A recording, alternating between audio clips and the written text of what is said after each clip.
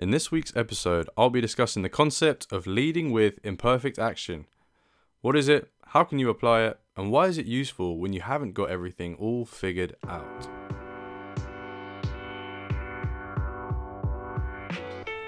Hello and welcome to the All Figured Out podcast with me, Sean Jai Krishna. This is a space where I discuss the pressures that some may feel to have it all figured out, when really, you don't need to have it all figured out, and really, it shouldn't matter, as long as we're all taking steps to be better than the person we were yesterday. So join me as I share methods and practices, thoughts and ideas, even experiences of myself and of other people with the aim to encourage, inform, inspire, and if nothing else, then entertain the listeners of the All Figured Out podcast. Hey, welcome back there guys to the All Figured Out podcast with me, your boy, Sean JK. Thank you so much, all of you guys that tuned in last week as well for that first episode with my brother Shane, where we talked about where does all that pressure come from to have it all figured out, why do we feel this way, what can we do to alleviate it, deal with it, accept some of that pressure and responsibility as well. I recommend that you guys go and check that out if you haven't listened to that yet. I had a lot of fun recording it and kind of throwing some ideas back and forth with Shane as well. I recommend you guys go and check that out. Following that, I'm extremely grateful and also want to give a shout out to all the people that took time to, one, listen, but two, also send me a message to encourage me and inform me of what they found was helpful, what they found was inspiring or encouraging, what they found was useful to apply to their lives. And it's just really helpful for me to know that this is, one, making sense, but also that it's useful for other people as well. And it's not just me talking to the air or just to this microphone. So yeah, thank you so much, guys. Much appreciated. And thank you for tuning in to this week as well. So, as that intro alluded to, today I'm talking about the concept of leading with imperfect action. And I suppose the first question is, what is that? What is leading with imperfect action? And I'll tell you where I came across this concept first. So, I just started working for this company, a startup company in sales over this summer. And something that the CEO was a big fan of and kept mentioning time and time again was this leading with imperfect action. He'd say, all right, okay, lead with imperfect action and then we'll adjust and adapt later. Just lead with imperfect action and then we'll tweak it. And I was like, okay, what does that actually mean? So I did a bit of research and I looked up that it's essentially just getting over your perfectionisms. Essentially, you have to get over your perfect plan and your perfect idea in order to actually start executing, start doing things to get the ball rolling and to gain momentum in a particular area. The late and great US President Harry Truman said, "Imperfect action is always better than perfect inaction." Let me say that again. Imperfect action is always better than perfect inaction. And as much as that sounds really nice and quite poetic, what it essentially means is doing something and not having the perfect, totally figured out plan is better and much better than spending all your time planning and getting this ideal situation that you intend to execute, but then not actually executing. That's what he says at the end there, perfect in action. And, some people refer to this concept as leading with imperfect action. Some people say it's do it scared if you have to. But essentially, as I said before, the concept is that we need to get used to beginning to actually action stuff and do things and execute without having the perfect, pristine, idealized plan of what it is that we're going to do. And I'll give you an example. So this podcast is an example of leading with imperfect action. And I'll tell you why. So when I started thinking about doing a podcast, I thought, you know what, I better do my research, some due diligence, and just look up, how easy is it to start a podcast? What kind of things do I need to think about? What do I need to consider? And what do I need to invest in? All these sorts of things. The basic questions you'd have to starting a podcast. And I actually I actually listened to a podcast about starting a podcast. There's literally a podcast for everything out there. But yeah, one of the pieces of advice I got was, if you wanted to see if your podcast had legs in it and to see if it could go the distance, what you should do is you should map out and plan 12 weeks worth of content. Now, guys, I'm going to level with you here and be perfectly honest. I do not have 12 weeks of content perfectly mapped out. But what I do have is a willingness to figure it out as I go.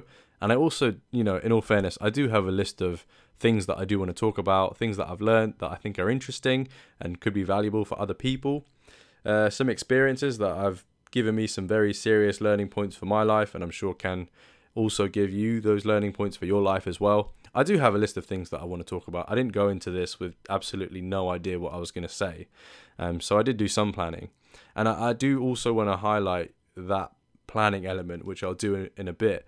But essentially the concept is saying that the hardest part of doing something is actually just starting to do it.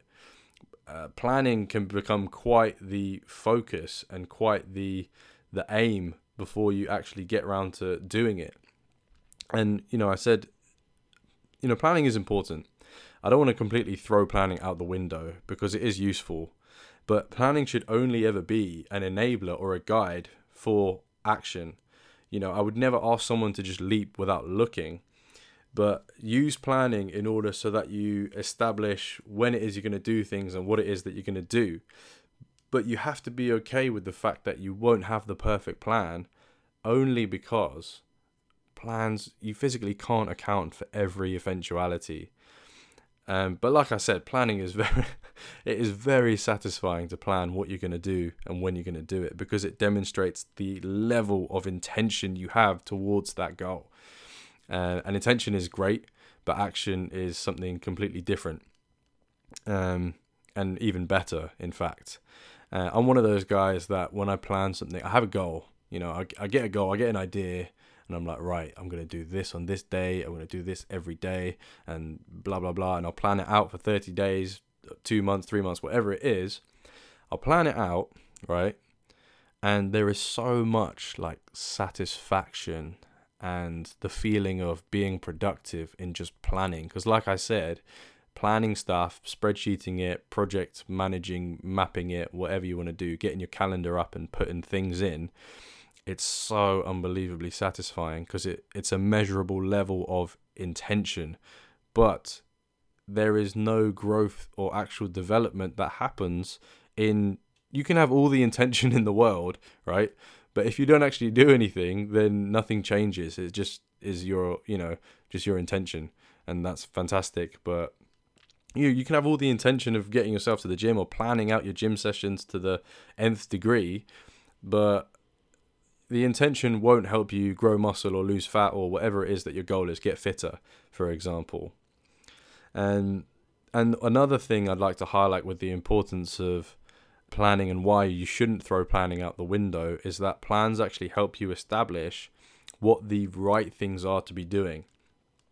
So what do I mean by that? I mean, you can generate a lot of activity and, output a lot of energy and effort into certain areas and things, but are those activities, outputs, is that effort going towards something that's helping you achieve your goal? So, for example, let's say I decide I want to put on muscle. I do have a very brief history of going to the gym. I enjoy training as well, and I would implore everyone to get into some form of exercise in one way or another, because I think there are so many both tangible but also intangible benefits to doing that, and getting involved with whatever level that you might be. You don't have to be a flipping Olympic athlete, but we can go for a brisk walk or go for a jog or whatever it might be, play a team sport. But yeah, let's say one day I wake up and I figure, you know what, Sean, it's time to make some gains, get yourself going, get yourself doing some exercise. So what do? I tell myself I'm going to do 45 minutes of exercise a day, and I'm going to do it once a day, it could be 3 times a week, could be once a week, whatever it might be. I'll say, all right, I'm going to spend 45 minutes of exercise. I have a measurable output, 45 minutes. I have a frequency 3 times a day. Right, good to go.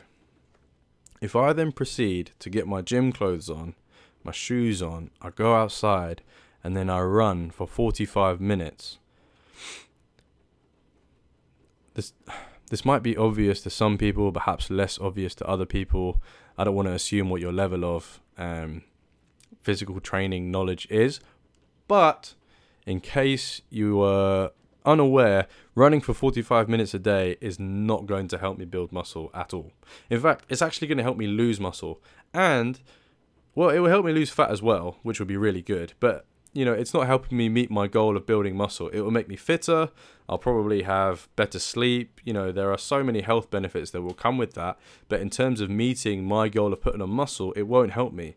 However, I've generated output and effort. I'm exercising 45 minutes a day, 3 times a week, whatever it is.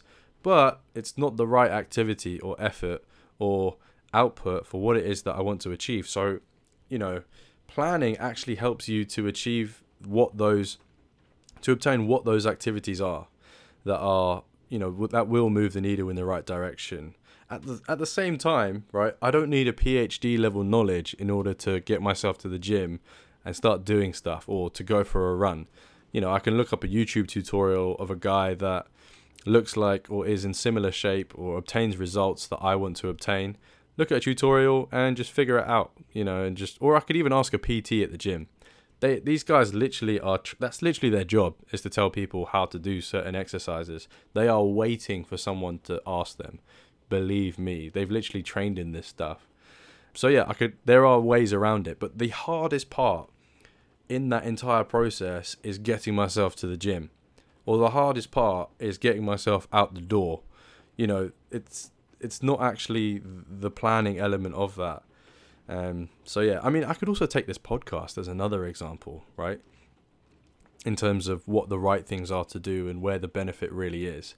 So for example, once I finish this podcast, I could spend an hour, hour and a half, even 2 hours, right? I could spend that time combing through the audio and really refine this and really make it the perfect audio listening experience for whoever's listening to this podcast. I could take out all of the ums and the ahs, the little stumbles, the things. Basically, if you're like me, whenever you hear yourself back on a recording, all you can hear is the imperfect things that you've said or what you sound like. You're like, what? Does my voice really sound like that? Is that what I sound like? Is this nice to listen to? That's that's essentially what all you can think of when you listen to yourself back. So I could go through, right, and I could comb out all of that and just really refine it, master it, whatever it is, and spend loads of time doing it. But instead of doing that, I think it would be far more valuable to instead spend that time up front in order to really craft the content of this podcast so that it has a flow, it has structure, it has learning points, things that you can apply to your everyday lives, things that you can apply in life in general, and actually be valuable and make sure it's adding value to people instead of just making it a really nice listening experience and you haven't really learned or gained anything from it.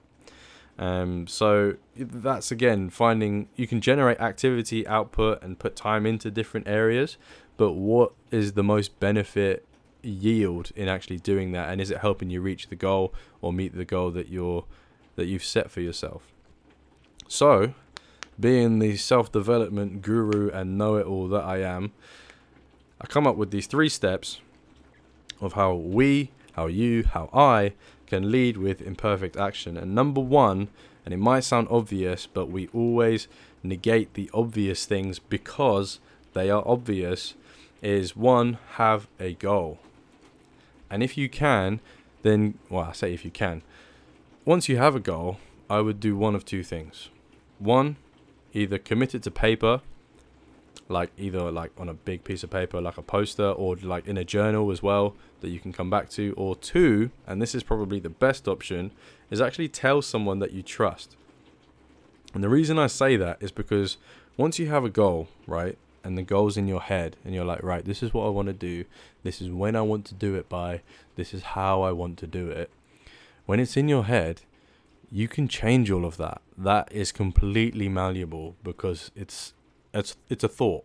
You know, it's your imagination. It's fleeting. You can change it.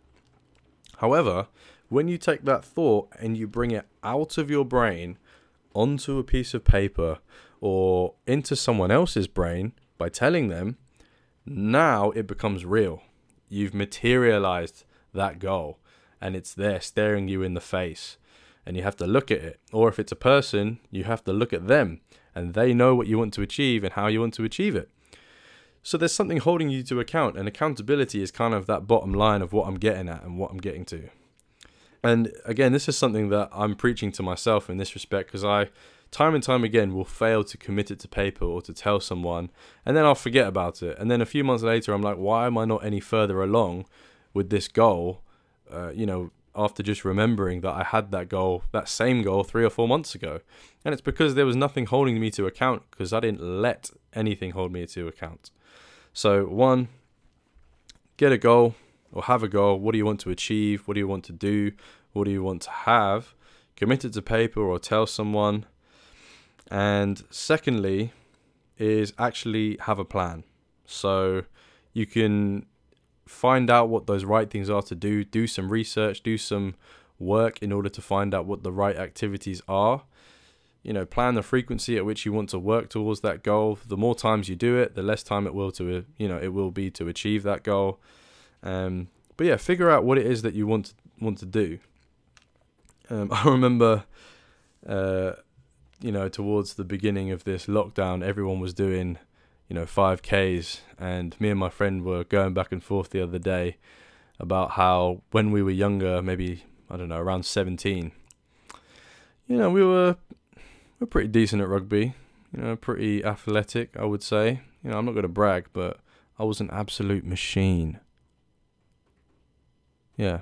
But yeah, we were fairly athletic, and I was running sub 21 minute 5Ks, which I was pretty gassed about.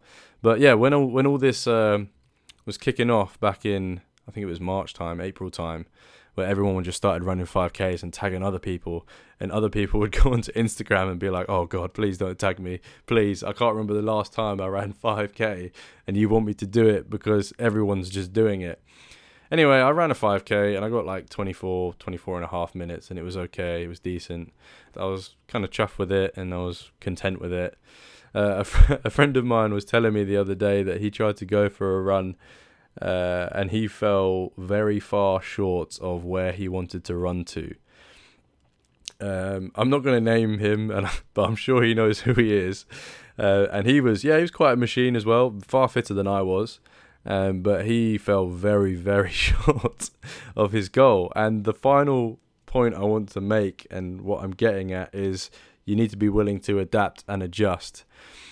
So once you have your goal, you've committed it to paper, you have a plan. What are the right activities? How often do you need to do it? When do you want to do it by? And really break it down. That final part is be willing to adapt and adjust based on your measurable outputs. So there's a bit of tracking in there as well, in how effective is what it is that you're doing in helping you achieving your goal. And in that example I gave you, he had a goal. He had a desired distance he wanted to run. He had a plan. He knew where he was going to run. He mapped it out. He planned it out. However, he fell very short of where he wanted to run to. So, if that's you in a similar position and you're thinking, I want to go, maybe I'll run 2K and I'll run 2K 3 times a week, and you find it really hard and it's really, really difficult. You don't manage to finish it. That's absolutely fine. Just like my fellow friend there, just drop the distance. Go for 1K, do that 3 times a week and adjust it as needed. If you go to the gym, and I'm not going to apologize, but I apologize a little bit in that all of these examples have been fitness related, but I think it's just the most easy to extract and apply the points to, if that makes sense. But yeah, if you're going to the gym and you don't know how to lift some weights, then ask someone, look up a video, get going, and then if it's too hard, drop the weight or the reps. If it's not hard enough, up the weight and the reps, and we move, we roll. But yeah, those are the 3 points there, the 3 takeaways, I guess, and they are: 1, have a goal, commit it to paper or tell someone. If you can tell someone you trust, the power of accountability is actually pretty intense, and it's pretty insane. So I would definitely recommend that first and foremost. But if you have a journal as well, and journaling is something I want to cover in another episode that I've seen a lot of benefits from, that I think was really, really helpful, both in terms of achieving goals, but also just in terms of mental health as well. It's really healthy just to get thoughts out onto paper and outside of your head. So I'll cover that in another episode. But yeah, 1, have a goal, tell someone, and if you can't tell someone or no one's interested, then 2, commit it to paper.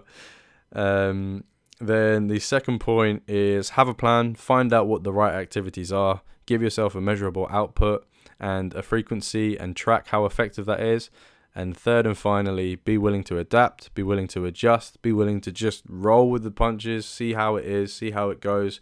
But ultimately, leading with imperfect action, as it suggests in the name, it's a call to action. It's a call to start, to execute, to begin, to gain momentum, get the ball rolling, crack on with it. And yeah, it's something that has been incredibly valuable in learning over this last summer, but also in terms of getting this podcast started as well.